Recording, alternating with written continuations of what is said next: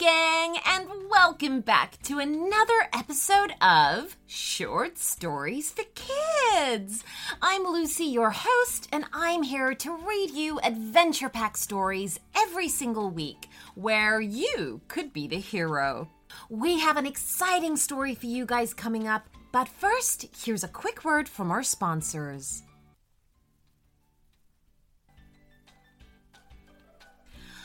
Okay, so today's shout out goes to Robert, who is crazy about Lego, and he would like a story about different Lego sets and a bad scientist who makes them disappear and a good scientist who makes them reappear.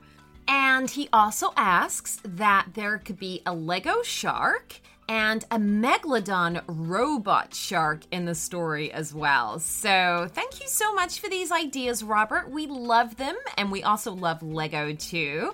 And also we see that it's your birthday on October the 20th, which I believe is tomorrow on Wednesday. So happy birthday, Robert. We hope you have a fantastic day.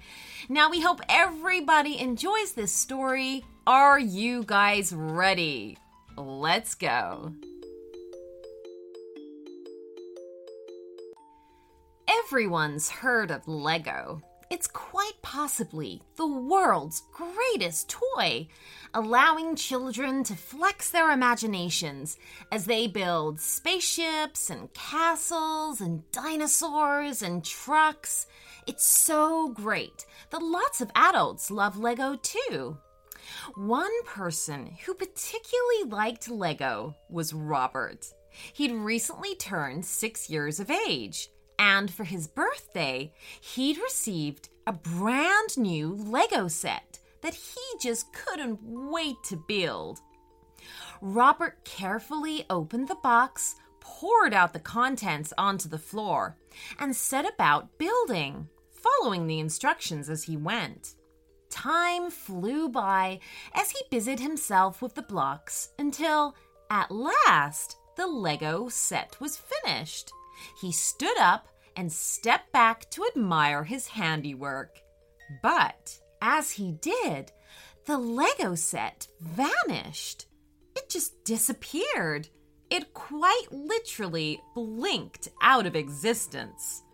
Robert couldn't believe his eyes. 1 minute it had been there on his bedroom floor, and the next, gone. If it wasn't for the box and instructions still laying there would have been no evidence that it had ever been in his room at all.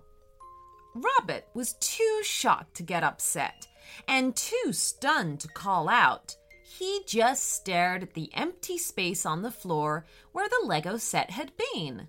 And then he carried on staring right up until there was a knock on his bedroom window. "Hello," said a voice. "Hi, can you open the window, please?"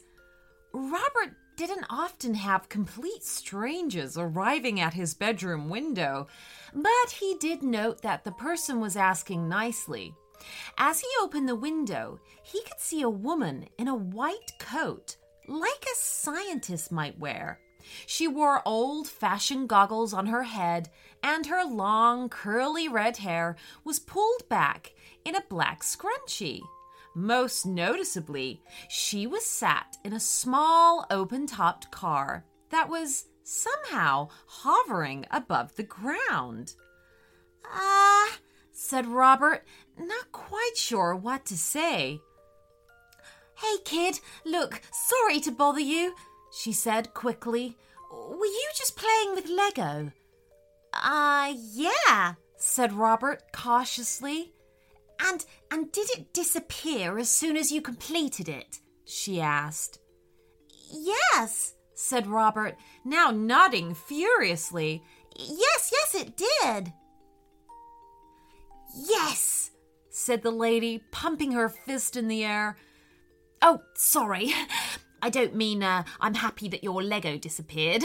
Let me explain. I'm Dr. Somerset, and I've been trying to track down an evil scientist called Professor Malodour, who is stealing children's completed Lego sets. Why would anyone want my Lego set? Asked Robert. That's what I'm trying to find out, said Dr. Somerset. And now, with these readings I'm getting from your bedroom, I think I can find out. Do you want to come along? Where to? Asked Robert. Don't know yet, she said, holding out her hand. That's half the fun. Got a name? Robert, said Robert, and he climbed aboard. The hovering car moved incredibly fast, flying through the air, high above the ground. Soon they were leaving the land behind as they moved out across the ocean, and then gently at first began to dive towards the water. Hang on tight, laughed Dr. Somerset as a clear roof extended across the vehicle just as they splashed beneath the waves. Down they went until Dr. Somerset was alerted by a flashing red light on her dashboard. Something's seen us, Robert, she said, looking around her. Can you see anything out there? Robert's eyes strained to make out anything in the deep blue waters. What's more, he didn't know which way to look. Suddenly, something shot past the car, swimming fast. Robert's jaw fell open. That was a shark, he said. Really? Said Dr. Somerset. Oh, I'm sure there are plenty of sharks down there.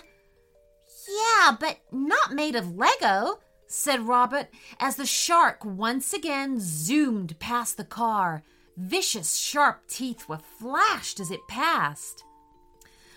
Yes, we're going to need some help, said Dr. Somerset. She began pressing buttons, and there was something shot out of the car beside them. It was a cube that slowly began to break apart, unfolding itself into something much bigger. A little invention of mine, she explained. Environment Adapting Robotic Life Form, or EARL for short. If this Professor Malodour is going to throw a Lego shark at us, how about we throw a robot Megalodon right back at him? Yeah, agreed Robert. Outside, Earl had finished shifting shape and was now an impressively large prehistoric shark, much bigger than the Lego one that was currently moving closer once more. As it opened its jaws wide, Earl opened its jaws even wider and chomped the Lego shark in two. That took care of the problem, grinned Dr. Somersault as she adjusted her goggles on her head. Now, let's find Professor Malodour. This didn't take too long. They soon arrived at a vast underwater base, which seemed to be the source of the signal Dr. Somersault had been tracking. Look, Robert, can you see? She asked, pointing. Oh, yeah, he replied. It's made of Lego. And, if I'm right, it's been stolen from children like you. But how do we get in? I can't see a door, worried Robert. We don't need a door, winked Dr. Somerset. We've got an L. As she said this, the robotic Megalodon powered past them and collided with the wall of the base, punching an enormous hole straight through it. Water immediately began to flood the complex, and it wasn't long until all they needed to do was float the car inside.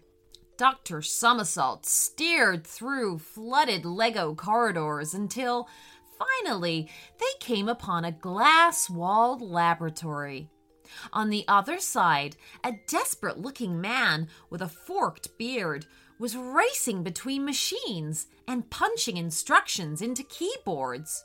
He looked up in horror as Dr. Somersault's floating car came into view on the other side of the window. "What have you done?"